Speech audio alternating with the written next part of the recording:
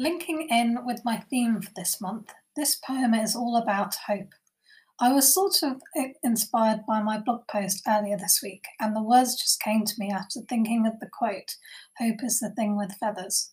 Also, I thought it was really interesting seeing a news report about a shooting star which fell to Earth in Gloucestershire last week, and everyone in the scientific community has been bubbling with enthusiasm and delight.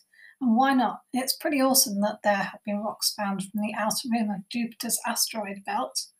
I feel there's a link in there somewhere to hope, because we see hope in everything. Even in the darkness, we know tomorrow will be a better day. So here's this week's poem. I hope you like it. Hope.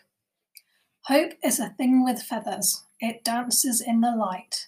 She falls like water, a glistening thing, and calls out through the night. Hope is a thing that grows, like it falls like living snow. She rises and pricks on each living thing, a shooting star all aglow. I have seen the light of hope. I have seen it growing strong. It is unnamed, and yet I feel it each day, directing me to where I belong. I have tasted the flutter of air. I have tasted the flake on my tongue. I see a star shining in the dark, lighting my way. 'Tis a song that has yet to be sung. I wish upon that star of hope.